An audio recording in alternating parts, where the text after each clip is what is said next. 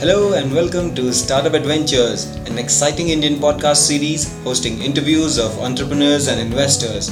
Join us for an adventurous journey of the startup world brought to you by me, Srikant Soni. Hello everybody, welcome to Startup Adventures. Hope you guys are doing awesome. It's been a little while. We posted our teaser and the introductions. I know it's been a little late, but then it's the way with entrepreneurs. They're always busy and we got to figure out a time with them. So I think I have my first entrepreneur here, the first person whom I'll be interviewing, and we have Hemant with us. Hemant Satyanarayana from Imaginate. So let's hear more about him from himself. So Hemant, just a little about yourself first. Hey, Srikant, thanks a lot. Thanks a lot for interviewing me for your program. I think it's a very unique program that you're doing here. I wish it will spur a lot of entrepreneurship in India. So about myself, before starting up, I used to work for a company called Sovos with a Department of Defense project, where I was working on virtual reality based wearable locomotion controllers, where we essentially developed a wearable suit that will insert a user or a soldier inside a virtual world, which is probably a battlefield environment, and the user would use this wearable controller to drive an avatar inside the environment. That is where the entire thing, the Imaginate idea came to you, or? It's actually started even before that. It's not just about the idea, but in terms of my inroads into augmented reality and virtual reality, I started off with my thesis work in augmented reality. This was augmented reality based liver surgery, which I worked on using a device like Google Glass, except it was more rugged, and this was in the year 2004. So that's where I started off with the AR space, and my last company it was in the VR space. But to start Imaginate, it was after I came to India, and then I wanted to do something on my own, and I was like, why not do something in the space of AR and VR? This was in 2010. Right. So this is your first venture, right? As a startup. Yes. As a founder. Yes, this is my first venture as a founder. Right. So how did the entire business come about? The entire idea, or you started working with a startup which was already into augmented reality. Is that the right word I'm using? Augmented reality? Yeah. Yeah. So, when you say I started already, no, I actually created a startup. This was in the year 2011. I said 2010. In 2010, I was contemplating what I should work on.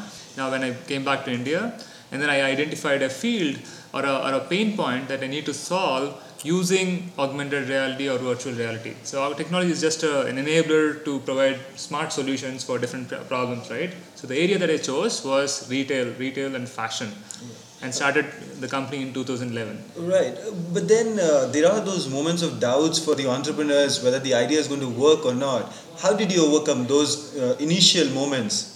Yeah, so we all started off with with proof of concepts, right? So there's always a hello world example even before you learn programming and write recursive loops or whatever, right? So like that, for something that I want to do in AR, I actually came up with a product called PhotoPlay, which was meant to be a entertainment system at the reception areas of restaurants. So we came up with the proof of concept. It was working fine and all and great, but from a business point of view, it didn't really convince us to pursue that as an opportunity. So there was a doubt there, and from the business point of view. And then we looked at this problem of a shopper virtually trying out a sari.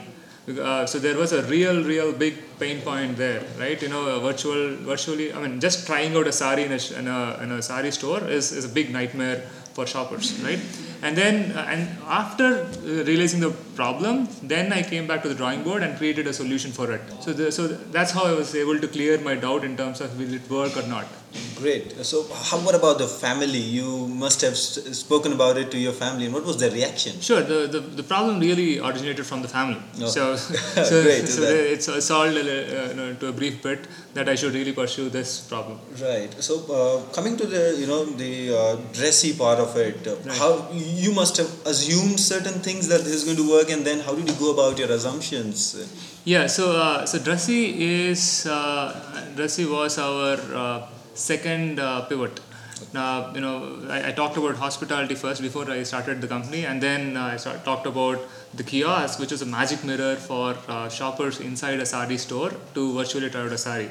So we developed the product, deployed it, sold a few licenses to a few retailers in India, and we went to a program called Startup Chile, which is based in Chile. So that's where we realized that we were probably selling something like a diamond at the price of peanuts, and still we were having a hard time at selling it at a scale. So that's when we decided to shut down the physical variant of what we were doing and conceptualize Drussy.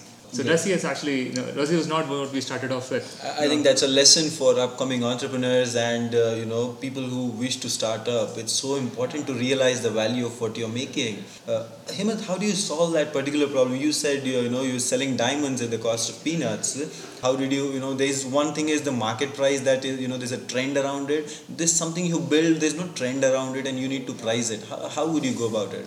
Yeah, so what I've learned in the first year and second year, or I'm still learning, is what is the value that you offer, or that your end customer or client sees from it, right? After figuring out what value he or she sees, then you price your product accordingly. Yeah. It's not always what your effort is, and you couple it by like 2 times or 3 times or whatever, and then price it, right? So that's what I realized. So in the beginning we were like pricing it on par with our effort, and of course there was a missed opportunity for us. I could have done something else. So that's a lesson, that one, always price it according to the customer.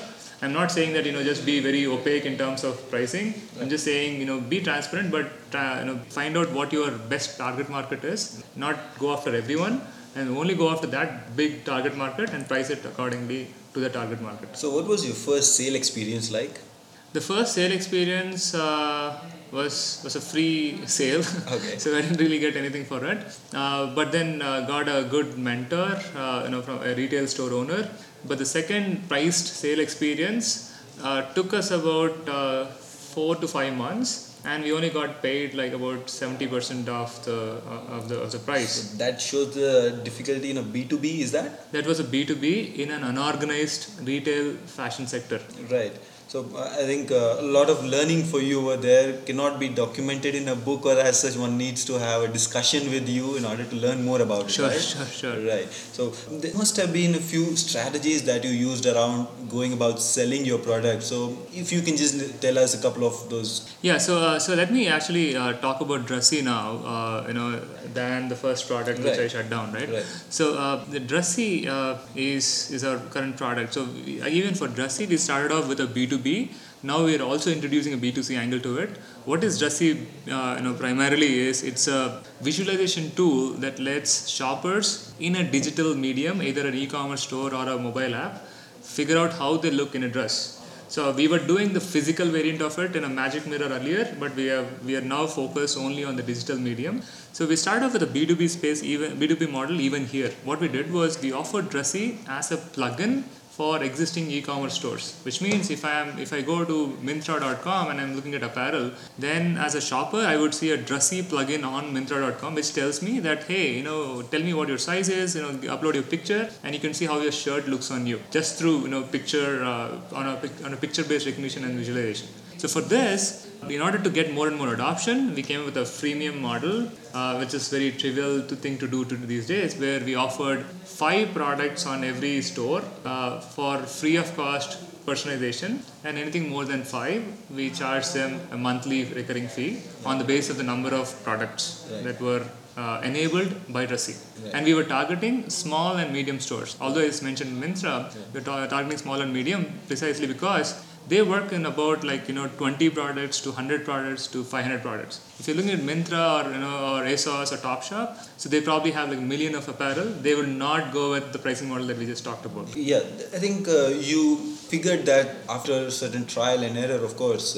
Coming to the in-house, the employees, the team that you built, how did you go about building that initial team? Yeah, so initial team first maybe we can know how what's your team size, and if you would like to share about that. Yeah, so we're a very small team. I would say it's a micro team, about 5-6 people, right, including interns. So in the beginning when we built it, it was ourselves who it was just myself to begin with, and then I had a friend who helped us in the beginning. the founders themselves are the employees, right? And then when we started building Dressy, so I had to choose a technology on which this has to be built, and the core IP was brought by me. Right. But then in terms of Java or Python or whatever different framework that we wanted to choose, it was all about who we found in the market. And we were not, the Microsofts of the world where we could afford salaries like 10 lakhs, 20 lakhs, 30 lakhs, right? So we brought in someone who liked what we're doing, who was mainly interested in the innovative angle of the product than the pay. Right. So that's how we brought in not just full-time employees but also interns. We picked and selected interns who we thought would like to solve some tough challenges that they would encounter in the problem, and not really go after the money. So let me now put you in a spot. We are at your office, and so is there one particular person, one particular member of your team whom you would like to say, like, this was the guy? I mean, seriously, done a lot of work for me, and maybe you couldn't have found a better person at that point of time. No, I think so. Who we have? I mean, you are really putting me in a spot. But but at the same time, what I will want to say is, whoever we have, are our best people at the job, and for us and for the company as such. Because these are the people who have found faith in us, and they like what we're doing, and they are sticking with us, right? So having said that, we also had some retention issues. Okay. So I can't always say that we found a best guy like 3 years ago and then he's still with us or something like that, right? So we could always convince people to work with us, but then to retain them on an ongoing basis, either the company has to see tremendous scale, or or we should accommodate for their expenses. Of course. Growing expenses. Everyone's needs change from time to time. True. As a founder, coming to a little bit on the personal side, how do you go about your entire day? If you can just share a little on that. So these days I come in at about 8:30 in the morning, and then leave at about 6 o'clock, sometimes at 3 o'clock, because I got to go and pick my daughter sometimes. So that's sort of my timeline from a point of coming to the office. But as you can understand, as you very well know, that we as entrepreneurs, we work 24/7 almost, right? Sometimes I would be dreaming of a problem that I couldn't solve during the day. Right, I'm not exaggerating, but I would wake up in the middle of the night and then okay, maybe we should do this. Right. So maybe the aha moment, it comes in the middle of the night, and suddenly oh, this is how it can be solved. Yeah, I think it can be night or day. It is just that we think about it all the time. Right. We think about it all the time. Whenever we find the solution, we find it. So about Imaginate, are you guys funded? Yes, we are briefly funded. We got a very small seed funding a couple of years ago, and besides that, we also got a grant from Startup Chile. I think that gives you a lot of credibility in terms of reaching out to the customers. Yeah. So so credibility in terms of I guess getting people on board into the company. But in terms of reaching out to customers, I would deny with what you said. Okay. Nobody these days care about how much funding you have raised. Customers always want to look at the product. If the product is appealing, they'll take it. Yeah. Wonderful. So about the business side of it, how do you go about the marketing? What are the channels you explored? Yeah, so for our B2B route on Dressy, we went through Shopify. It's a platform where you can create an e-commerce, small or medium e-commerce store on a SaaS model. So we created an app for Shopify targeting stores which are already there, so that they could discover Dressy as a virtual fitting room plugin for their existing e-commerce fashion app. So that's like the app store sort of a marketing model where we introduced Dressy, our backend, as an app on Shopify. Okay. So besides that, we obviously spend a little bit of money, test what clients think of us by spending money on ads on Facebook and Google, but not too much. Right. It's very, very little when we want to test a certain feature. So we would put a graphic out there and then introduce a feature there on the graphic and see how it translates to clicks. But besides that, till now it has been always about word of mouth. And people discovering our website through SEO optimization. And the outbound reach, how does the outbound come into picture? So we haven't really spent any efforts on the outbound marketing it. Right. So again, coming back to your company, what kind of culture do you see? What kind of team do you see building where they're like extremely passionate about working for a startup, or where it's a very agile team, very or they're there for the long run? That what kind of a culture do you're trying to build around? Yeah, so I'm not the best in the market, but what we do is we try to be as open as possible, in the sense that there are no restrictions in terms of you come in at this time, leave at this time. It's sort of like a co-working space, I would say, where everyone has their own private preferences of Right, how they want to work in. Yeah. Right. So in fact, today our main engineer Kumar is not here, because he just called in the morning and said he will not be here, but he's working from home. Right. So and he knows where we are heading to by the end of this month. Right. So everyone follows a vision that we have, and then pays themselves accordingly by the hour. But broadly make sure they are on plan. Right. to follow that product plan that we have. Right. Quickly, we'll get a couple of questions on the your personal as an individual, as an entrepreneur. We'll talk quickly a couple of questions about that, and then we'll go to our quick fire round. Sure. So to be a successful entrepreneur, how what kind of sacrifices you have had to make, or in terms of your family, what kind of difficulties they have had to go through? If you can just share that a little. Yeah, so I'm a first generation entrepreneur, right? So I didn't mention this earlier, but so because I am that, and I come from a family where where they respect highly of people going to a job, right? And if there is someone who is otherwise, if you're not fit for a job, let's say if you have flunked your 10th grade, then probably you should set up a shop or work in a pharmacy, right? So that sort of an attitude. Because that's how most of the society is. But I'm grateful that I have a wife who understands my ambitions, right. Not necessarily what I'm doing today. And slowly, the entire family understood what I want to do, what I want to achieve. But how I was able to convince them indirectly is through a lot of media articles that were written about myself and my company. We won the MIT TR35 Innovator of the Year award, and recently I got mentioned as an innovator in a book called Indian Innovators. So that sort of nailed it. I would hope so, but I still keep getting flack sometimes. Right. I hope even this interview adds further to it. It helps in a way. I hope so. Right. So now coming down to the last question, what has been your most satisfying moment since you started up? Since I started up, there has been a lot of satisfying moments. If you were to choose that one moment and say, yes, this was when I thought I've really nailed it and I've really got it right. If there's any such moment we'd like to share with our audience, with our listeners. No, I honestly, I can't pick the one moment during my entire journey as the moment that will stand out. So maybe I will pick that moment for future. Right. We're all aspirational. The best moment is probably coming up. Right. That's why I'm here. I'm still here, like working towards that the best moment.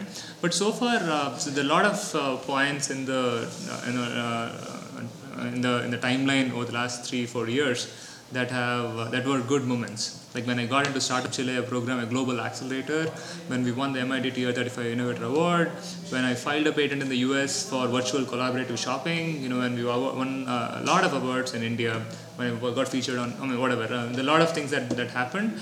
So those are all like, some catalysts for us to keep going on. So as they say, to become an overnight success, you work for many years and then you become an overnight success. Yeah, we'll hope to be an overnight success after working for some more years from now. So all the best to you in that. And now we'll move on to our super over, we call it. Okay. That's a quick fire round. Nice. So we have 6 questions and you just need to be on your toes, answer them quickly. Bring it on. Right? Yeah. So one habit that made you successful.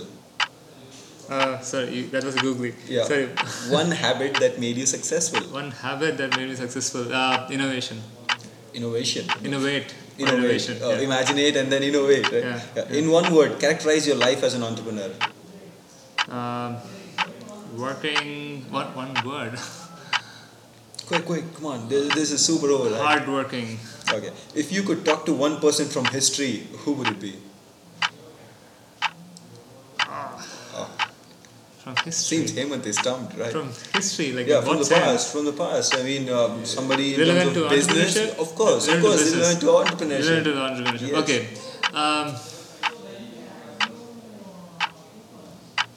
Sorry. Oh, So yeah, that was my wicket. that's Wicket down. that's one for Shrikant and two for Hemant. So, your closest competitor? Meetail, which is based in UK. Okay. What is the current size of your company? 6 people. That took some time, right? So No, we are still hiring people. So. that one person you look forward to for any conversation in your moment of doubt. Lot of people. One person.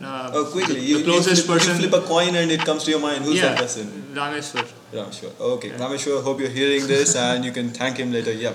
So Hemant, it was really, it was really great to have you on Startup Adventures, and I'm sure a lot of people are going to learn a lot of new things from hearing your talk. Really appreciate joining us on this conversation. Thank you very much, Hemant. Thank you a lot. Thanks a lot, Shrikant. But for the last over where I was clean bowled. Right. But yeah, I really liked talking to you. Thank you. Wonderful. Thanks. And you just heard the Startup Adventures podcast. Follow us on our Facebook page fb.com/startupadventures, our SoundCloud channel soundcloud.com/startupadventures, and our Twitter handle @startupadvent. Send in your suggestions, feedbacks, comments, and interview requests or nominations at startupadventures@gmail.com. Until our next podcast, stay adventurous.